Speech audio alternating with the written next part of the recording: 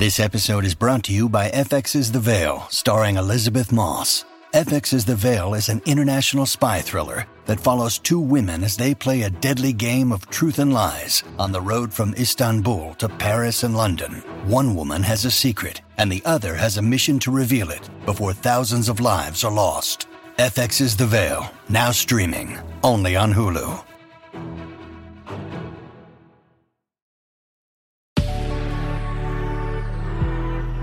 Good risings. I'm Liz Earnshaw, and this is Hash It Out.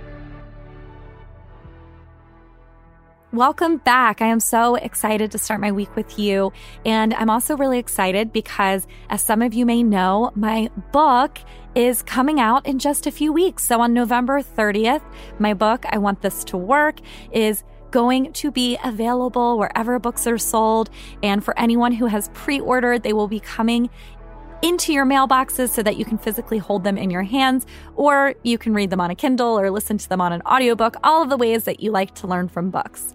To celebrate that, because this has been a really long process, I'm going to be looking at different concepts that I cover in my book over the next few weeks. And so I'm really excited to answer listener questions that have to do with some of these topics and to really just explore them because they're really, really important when it comes to identifying what's going on in our relationships. So when you go to read my book, what you're going to see is that I've designed it to be very much like therapy. So I kind of guide you through what a couples therapist would be helping you to look at and identify in your relationship.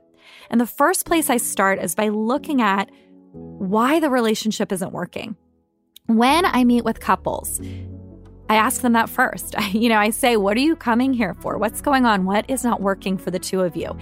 And what almost everyone says is either we have communication issues or we have intimacy issues. And those two things tell me almost nothing because everyone defines those two things very, very differently.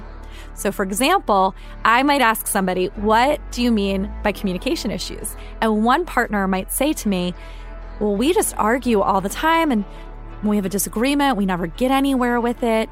And the other person might say, oh, well, that's not what I thought it was. When I was saying communication issues, I just meant that we never talk about anything interesting anymore.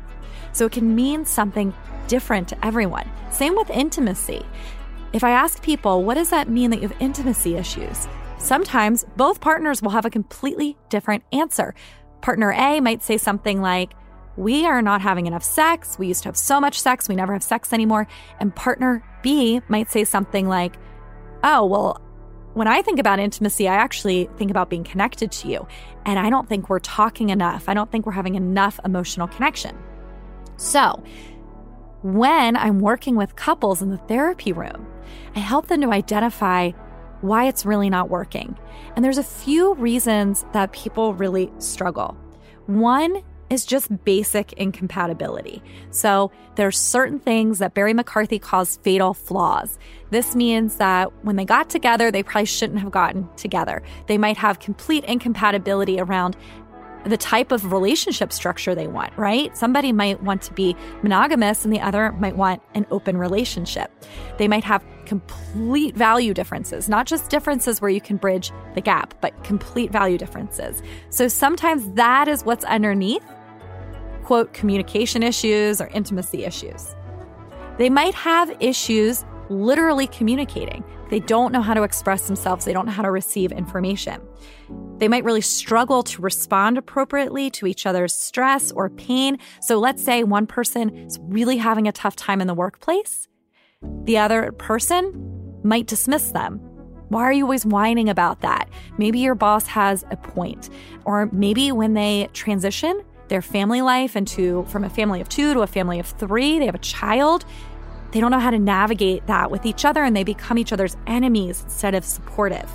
Another thing that can cause issues that couples come into therapy with is difficulty managing differences. So the inability to accept influence, to compromise, to try to bridge the gap.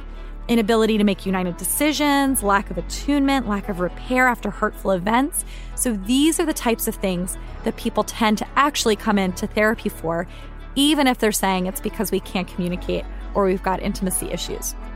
Now, these things, they play a role in those two bigger issues that the person brought up, right? Because if you've got basic incompatibility, of course you're going to have intimacy issues. If you're doing a really crappy job responding to your partner's stress, you probably also aren't going to be having a lot of sex. So all of these things impact that. Those become the symptom. And so one thing that I would like to leave you with today is I want you to think, when you're thinking about your relationship, and you could think about romantic, you could think about any of your relationships, I want you to consider, what is actually happening here? The relationships that have a problem, right? When I'm thinking about this relationship that's bothering me, that's hard for me, what is it that I usually say is the reason? And my guess is it might be something more surface that you describe it as. And if you could try to get deeper, what's actually going on there? What is really happening that is making it difficult to make this relationship work? Are you just not compatible with each other? Do you literally not know how to ask each other questions or express things in a way that's kind and gentle? When the other person's having a tough time, do you dismiss them, or do they dismiss you when you're having a tough time? Do you have a difficult time making decisions together or managing differences? Are you out of attunement? Like one person's really happy and the other person doesn't notice that, so there's a lot of turning away? Or has there been a really hurtful event and there has not been repair? So take some time to think about that.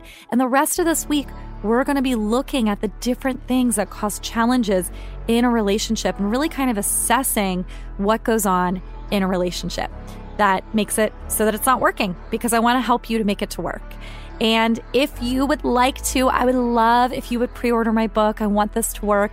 It's going to be available physically on November 30th, but you can buy it right now anywhere books are sold, and it will be at your door on November 30th, as long as the Postal Service gets it there for you. All right, it was so good connecting with you on this Monday morning, and I will talk with you tomorrow. I'm Liz Earnshaw, the author of I Want This to Work, and you can find me on Instagram at Liz Listens. Thank you for listening to Good Risings. If you enjoy this podcast, please let us know. Leave a review. I love to read what you have to say. And we just love hearing from you in general. Until next time, love on your loved ones. And when that gets hard, tune in to me to hash it out. Good Risings is presented by Cavalry Audio.